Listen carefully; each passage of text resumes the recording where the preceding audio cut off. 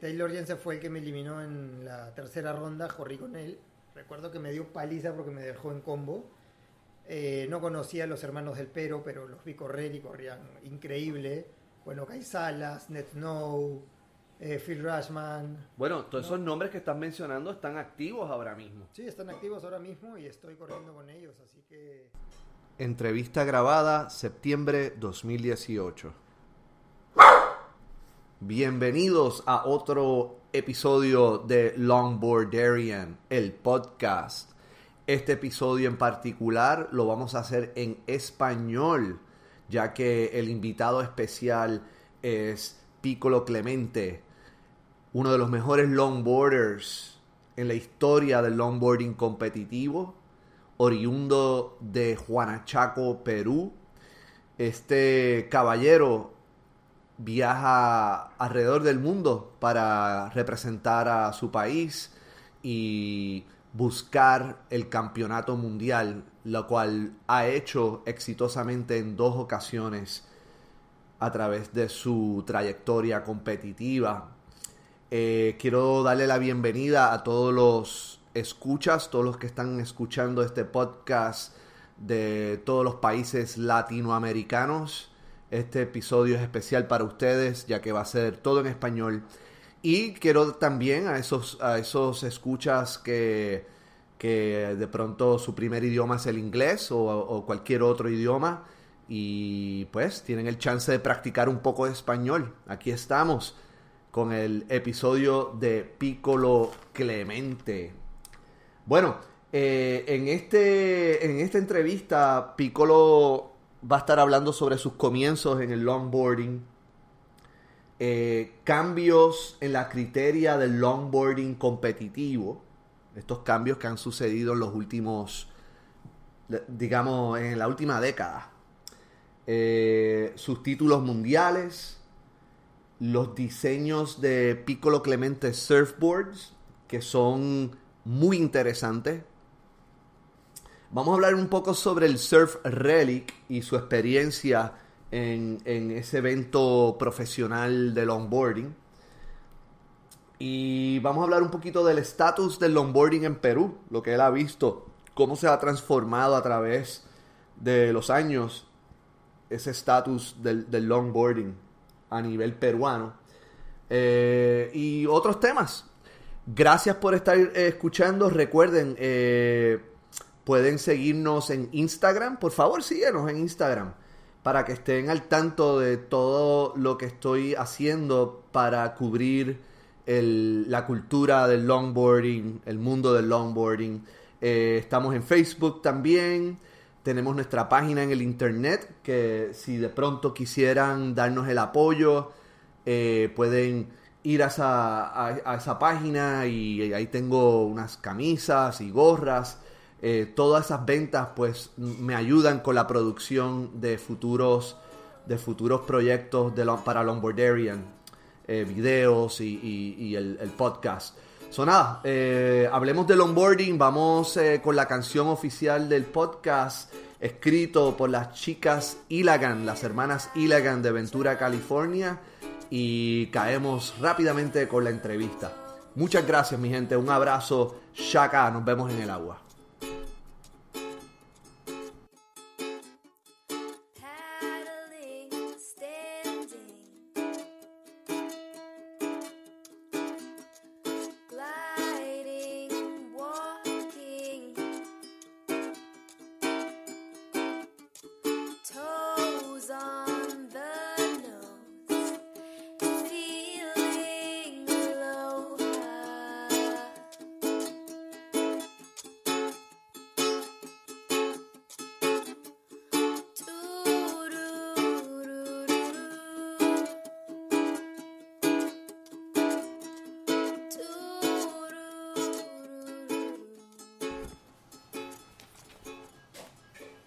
¿Cuál es tu nombre y de dónde eres? Mi nombre es Benoit Clemente, pero me dicen Piccolo Clemente y soy de Perú. ¿De dónde en Perú eres? Yo nací en Cajabamba, en la sierra de Perú, pero me crié en Huan-chaco, en Trujillo. Ok, chévere. Y me acabas de decir que Piccolo es que te dicen. ¿De dónde sale ese Piccolo? Sí, a mí me dicen Piccolo porque mis papás tienen un restaurante en Huan-chaco, en Trujillo, que se llama El Piccolo. Entonces, cuando yo andaba mucho con mi papá por las calles en Huan-chaco, a mi papá le decían Piccolo, entonces comencé con Picolito, Piccolo, y me quedé con el sobrenombre de Piccolo y utilicé ese sobrenombre para mis competencias. Ok, chévere. Muy interesante. Para nuestros oyentes de este podcast, estamos ahora mismo haciendo esta grabación en mi apartamento. Tenemos a Mafe en la parte, en el background, ayudándonos con los platos de una comida excelente que nos preparó Piccolo. Piccolo, ¿qué nos preparaste hoy para comer? Bueno, hoy día hicimos una salsa boloñesa, unos espaguetis a la boloñesa, que es como tradicional del restaurante de mis papás. Así que... Bueno, chévere, ¿no? Quería decir que esa receta nos encanta aquí. Es la segunda vez que nos preparas la receta de la boloñesa. Puedo ver cómo esa receta en el restaurante era un éxito.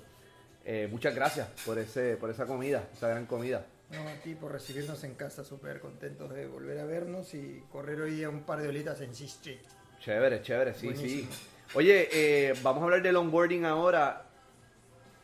¿Qué recuerdo tú tienes en cuanto al longboarding? ¿Qué fue lo primero que tú recuerdas haber visto del longboarding que te motivó a ti a longboardear? Bueno, yo toda la vida corrí shortboard durante mucho tiempo, muchos años, y yo corro longboard ahora hace 9 años atrás. Creo que máximo 10, pero si la memoria no me falla son como 9. Entonces comencé a correr el longboard, pero como shortboard, haciendo full maniobras. No era muy bueno en lo clásico, en lo tradicional, así que cuando antes el longboard era como 50-50, me facilitaba mucho el tema de correr el longboard por las maniobras, pero después cuando comenzaron a cambiar un poco las reglas, tuve que ir adecuándome a correr más clásico, entonces comencé con el clásico y al final pude perfeccionar y tenía un buen performance y un buen clásico, ¿no? Y es por eso que me comenzó a ir muy bien en el tema del longboarding. Bueno, mencionaste algo ahí que de pronto muchos de los que están escuchando este podcast no entienden, y es las reglas. ¿A qué te refieres cuando tú dices que cambiaron las reglas un poco? ¿De qué estamos hablando? Bueno, antes cuando yo comencé a correr longboard juzgaban 50-50 entre performance y Clásico. clásico. Podrías tener una ola perfecta con full performance y un poco de clásico, o full clásico y un poco de performance. Ahora no, ahora es un 70 clásico y 30 de performance, ¿no? Formato de rally que es un poco diferente, creo que va a 50-50, ¿no? Pero comenzaron en WSL a fijarse un poco más con el clásico, con las puntadas en el hueco, en el pocket, en la parte crítica y todo, ¿no? Entonces tuve que ir variando un poco mi surfing con el longboard y logré acomodarme muy bien. Ok. Cuéntame de tu trayectoria en el longboarding en el aspecto competitivo. Bueno, yo comencé con el longboarding, como te comento, hace 9 años atrás más o menos. Competitivo, o sea, en lo competitivo. Competitivamente, sí, pero hacía longboard y shortboard, los dos a la vez. Y de un momento a otro comencé a correr los campeonatos de longboard. Corrí un panamericano en Chile, me acuerdo, en el 2008, si no me equivoco, o 2009. Y me fue bastante bien, tercero. Entonces decidí dedicarme 100% al longboard y dejar el shortboard. En el 2011 hubo un campeonato WQS en Huan-chaco, donde pude ganar y clasificar para el siguiente año, que era en China. Entonces en el 2012 fue mi primera competencia internacional a lo que se refiere en longboard y en primera división. Entonces fui a China, logré posicionarme en el puesto 12 y me sirvió un montón porque era la primera vez que corría en una competencia de alto nivel, de gran nivel, y definitivamente aprendí mucho, me di cuenta de muchas cosas, me di cuenta que necesitaba tener un backup de varios longboards, no solo de uno, porque acostumbraba a correr solo con un longboard. Entonces apenas terminó esa competencia, analicé todo lo que aprendí, analicé todo lo que pasó en China y sabía que el próximo año 2013 teníamos otra vez la competencia ahí. Entonces comencé a fabricar las tablas, a diseñar las tablas, a ver los modelos, la ropa, todo. Hice todo nuevo, pita, todo nuevo, quillas, todo. Fui con una ropa de baño diferente, una más pequeña, más liviana. El tipo de cera que llevé la primera vez no fue adecuada. Y fue tanta la preparación y fue tanto el enfoque que en el 2013, al siguiente año de haber corrido por primera vez el circuito mundial, gané mi primer título mundial. Después del 2013, 2014 quedé otra vez puesto 12.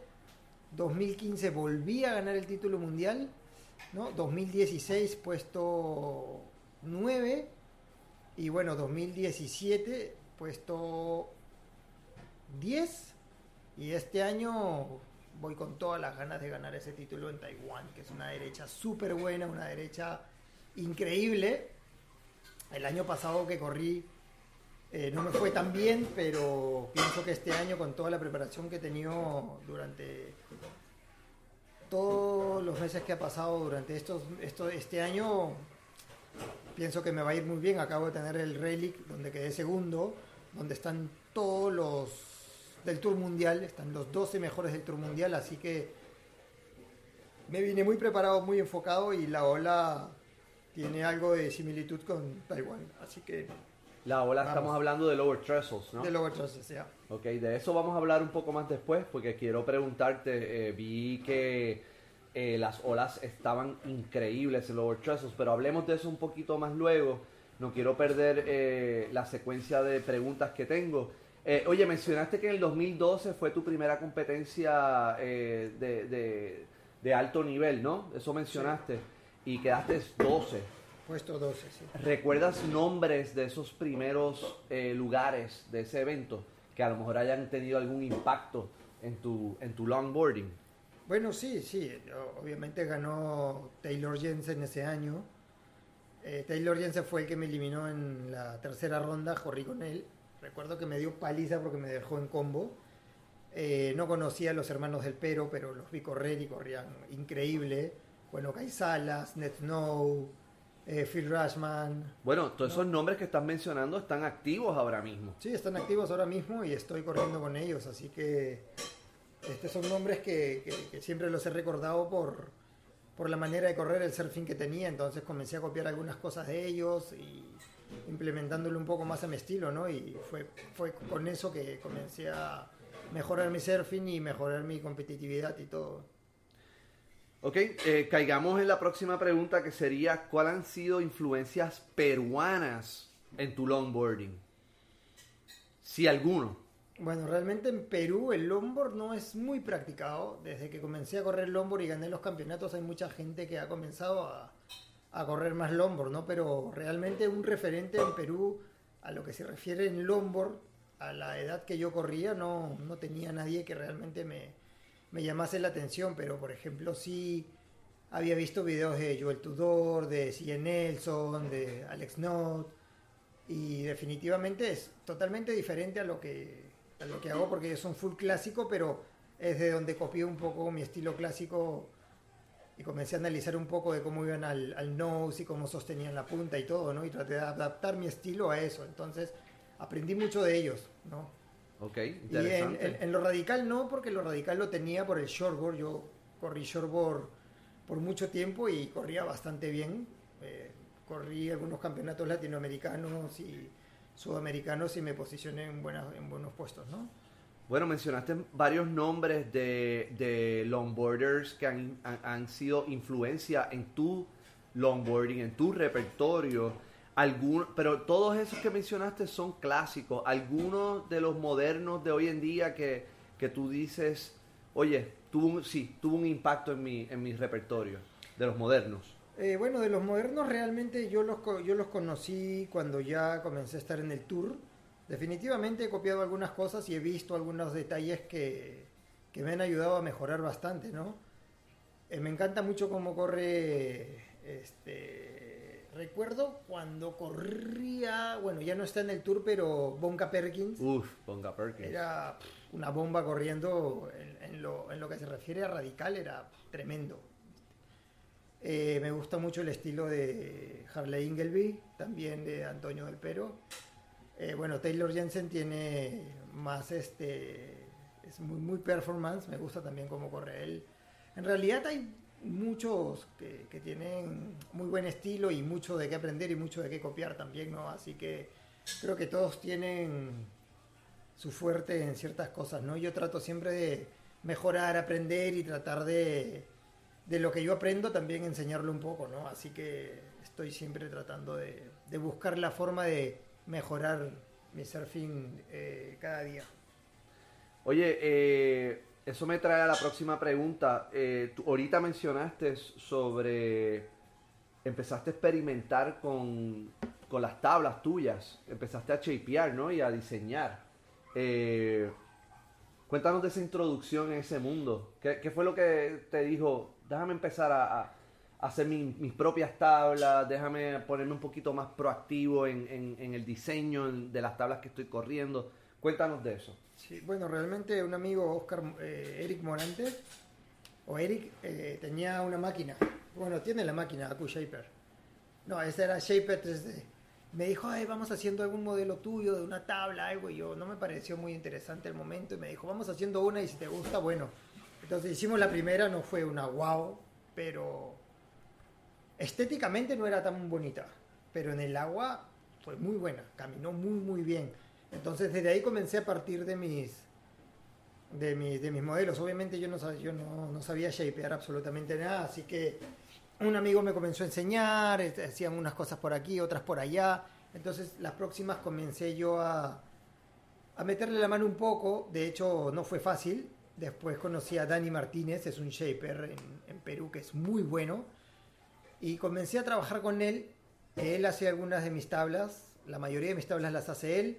Las de competencia también, cuando tengo el tiempo yo hago las mías, pero él me enseñó mucho, me dio muchos tips de cómo trabajar con los bordes y los rieles y todo, ¿no? Los diseños son exclusivamente míos al 100%, los cóncavos, el rocket y todo, son tablas mías diseñadas al 100%.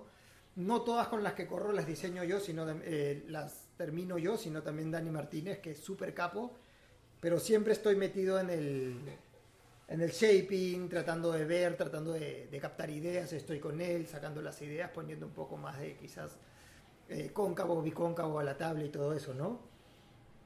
Pero a lo que más me dedico al 100% es al diseño. El shaping también me gusta mucho, pero por tema de tiempo no estoy metido al 100% porque lo mío es ahora practicar, surfear, correr y ganar todas las competencias que me sean posibles. Entonces, si estoy 100% metido en un shaping, me toma mucho tiempo, ¿no? Pero trato de a las mías estar ahí, ponerle la mano a las mías y todo, ¿no? Las que normalmente las vendo a las personas y eso, las va terminando Dani, pero siempre estoy ahí. Igual, son tablas que son diseñadas, hechas por mí algunas y las otras terminadas por Dani Martínez, ¿no? Pero es un buen complemento tener, como dicen, dos cabezas piensan mejor que una, ¿no? Así que el resultado se ha venido dando año tras año y sigue. Oye, en pocas palabras, ¿cómo describes el modelo clásico de Piccolo Clemente Surfboards? O sea, el modelo que tú más usas, el modelo más popular de Piccolo Clemente Surfboards. En pocas palabras, ¿cómo describes esa tabla? Yo tengo un modelo que es el World Champion. Es un modelo que no cualquiera lo tiene. Lo tienen solamente algunas personas. No lo vendo al público solamente así. Vendo al público más mis performance, algo que se adecue más al estilo de alguien, ¿no? Pero mi tabla, la que tengo, con la que gané 2 veces el título mundial, es una tabla que, si tú la ves de la mitad hacia arriba, es como una clásica porque es súper ancho, es como 23 y medio, casi 24, y tiene el nose grande y todo, pero atrás el tail estás hablando de 13,5, no 14 o 15 o 16 como la tiene una clásica normal. Claro. El tail es pequeño, es súper maniobrable, pero a la hora de ir al nose es súper fácil. Se puede maniobrar, sí, pero al tener un poco más de volumen de la mitad hacia arriba, es un poco más difícil porque hay que jalar mucha masa, pero al tener el rocket atrás y el bico cóncavo y la posición de las quillas, se hace muy fácil. Entonces las performance, como tienen la punta más delgada, para generar las maniobras es increíblemente fácil. Para el nose también, pero tienes que tener un poco más de experiencia. ¿Esa tabla me imagino que es un foam de epoxi o es poliuretano? No, es un foam de EPS, de SB, lo hace Pedro Vázquez en Perú. Okay. Es un reconocido shaper, un reconocido laminador, trabaja increíblemente bien. Las tablas son súper livianas, pero no fácilmente se rompen. Okay. Trabaja él con una resina que es importada, pero él tiene alguna manera de agregarle algunas cosas extras a la resina, a la fibra, que la tabla queda muy bien acabada, no las pulen nada y tiene mucho brillo. Pulida, te imaginas cómo será, súper, súper brillante, pero normalmente mis tablas son opacas en teoría, pero no son realmente opacas porque tienen brillo. Y eso le hace con algunas extras que le pone a la resina. El foam usamos densidades a veces de 20 o de 30 o de 40. La de 40 es mucho más rígida, la de 20 tiene demasiado flex, entonces hay que tenerle una cierta laminación. Mis longboards de competencia están como entre 4,5 kilos, 4,6 kilos. Y tenemos algunas de 5 kilos, 5 kilos 200 para una ola un poco más grande, ¿no? Ok. Chévere. Tú llevas mucho tiempo longboardeando, Piccolo, en Perú, ya pues en Perú eres considerado una leyenda, tienes mucha experiencia. Te pregunto, ¿cómo ves el estatus del longboarding en Perú hoy en comparación con cuando empezaste? Cuando empecé realmente había poco longboarder, no había tantos. Ahora hay muchísimo más, hay mucha gente que está practicando el longboard. Realmente todo comenzó con el longboard, ¿no? Antiguamente teníamos las tablas, pues, de, no sé, 10, 12 pies gigantes y todo, y conforme pasó el tiempo se fueron modernizando muchas cosas, ¿no? Al igual que el longboard. Hay longboard clásicos y hay longboards que son performance, que con el tiempo fueron mejorando el diseño y todo, ¿no? Pero la gente en Lima también está dividida entre el clásico y el performance, pero creo que es por igual, ¿no? Creo que aquí en California hay muchísimos más clásicos que performance, ¿no? Se siente la diferencia. Pero en Perú sí hay mucha gente que corre tabla y longboard. Definitivamente creo que la cultura de la tabla y del longboard está presente, pero no en cantidades gigantescas como en otras partes del mundo, ¿no? Aquí en California es alucinante la cantidad de gente que está en el agua, ¿no? En Perú, por ejemplo, para nosotros un crowd en Perú, estamos hablando de quizás 20 o 30 personas. Wow. Aquí creo que son 100 o 200 en el agua a la vez, ¿no? Sí. Entonces, ahí te das cuenta la diferencia o la cultura que hay sobre el surf, ¿no? Es totalmente, sí, es totalmente opuesto. Es totalmente opuesto. Y no es por falta de olas ni calidad de olas, porque Perú tiene olas increíbles. Y lo bueno de Perú es que puedes correr en cada playa. Quizás te podrás encontrar un día crowd, creo que con 20 personas. Es un día crowd, 20 personas. Y las olas no paran, cosa que no lo sientes, ¿viste? Quizás, no sé, 50, pero a olas siempre está constante y es poco probable encontrarte. Hay olas para todos. Sí, para todos. Oye, acabas de terminar una competencia donde tuviste gran éxito, terminaste segundo, primero quedó Tony Silvani. Esta competencia fue en lower trestles. Yo presencié muchos de estos hits a través del internet. Se veía espectacular las olas. Cuéntanos de esta experiencia del lower trestles y en general sobre tu experiencia con el Tour Relic. Sí, bueno, el Tour Rally comenzó el año pasado en Malibú. Quedé, creo, quinto, ¿no? El año pasado. Para mí fue un campeonato increíble porque las olas estuvieron increíbles, la infraestructura del campeonato increíble. Definitivamente pienso que a lo que se refiere en longboard y en campeonatos, es el mejor campeonato que hay en el longboard de lejos con cualquiera. No creo que no hay ni uno que se compare con esta competencia Relic. Definitivamente. El año pasado a mí me dejó impresionado. Y este año, ni hablar. Fue alucinante. Tuvimos Malibu otra vez, las olas no nos ayudaron, pero todo lo demás fue increíble. Y este último evento en Lowers fue una locura. Para mí, estoy seguro que es el mejor campeonato que he corrido en mi vida.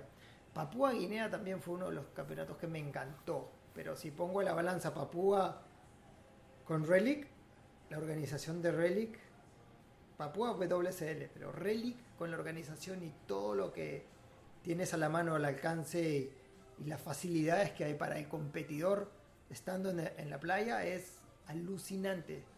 Creo que no hay un campeonato, o no hay o no habrá, o no sé si hay algo que se le compare a lo que se refiere a una organización. Alucinante. En el tema de olas y nivel, ni hablar. Olas increíbles, el nivel, los 12 mejores del Tour Mundial con los que he corrido durante 7 años y sigo corriendo con ellos.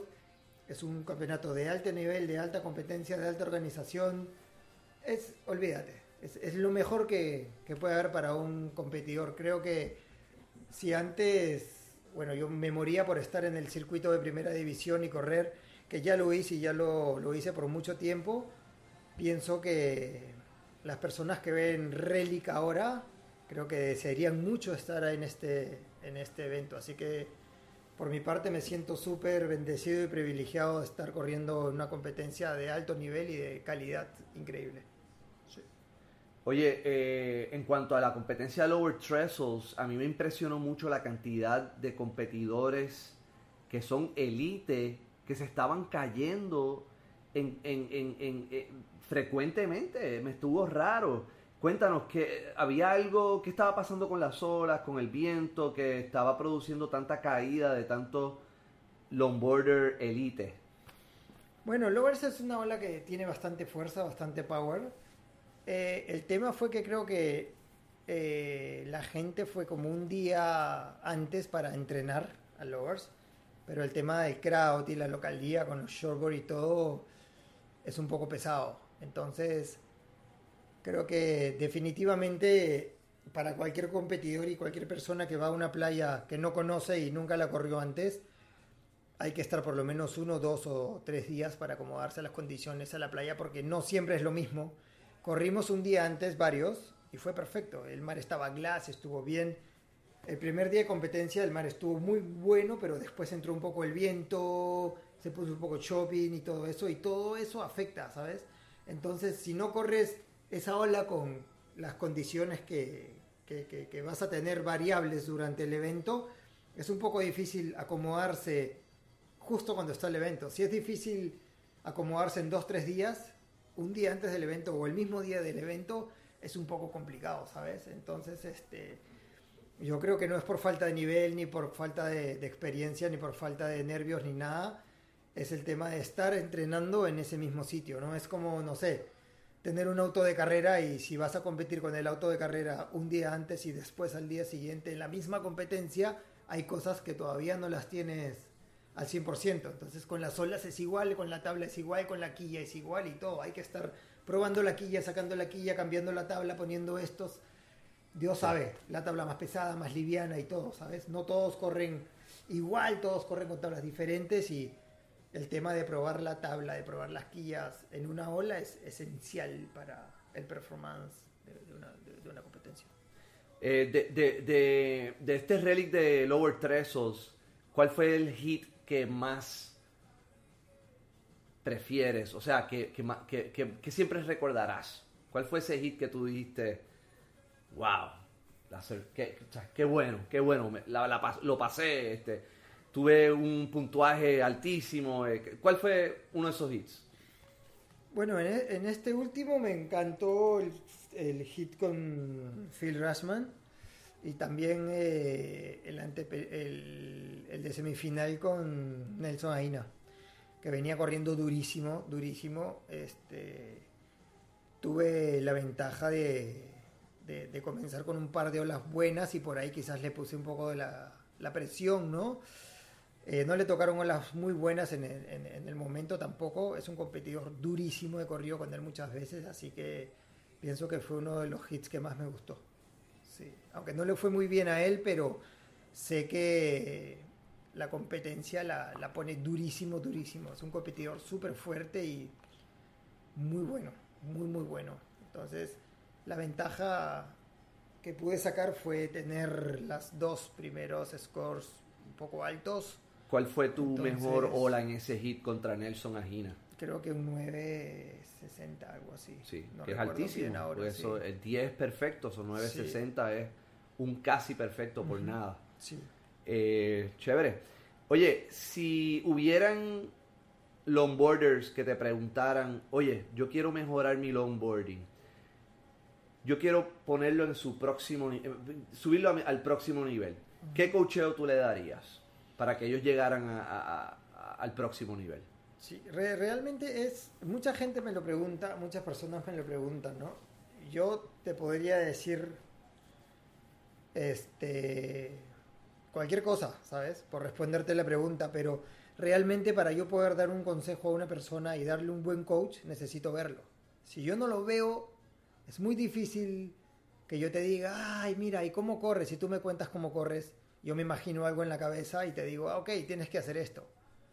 Entonces, no es un 100%, creo que ni siquiera llegarías al 10%, ¿no? Pero trato siempre de recomendarles usar las tablas, preguntarles si les gusta la tabla clásica, la tabla grande, la tabla pesada, la tabla liviana, si corre ola grande o la pequeña.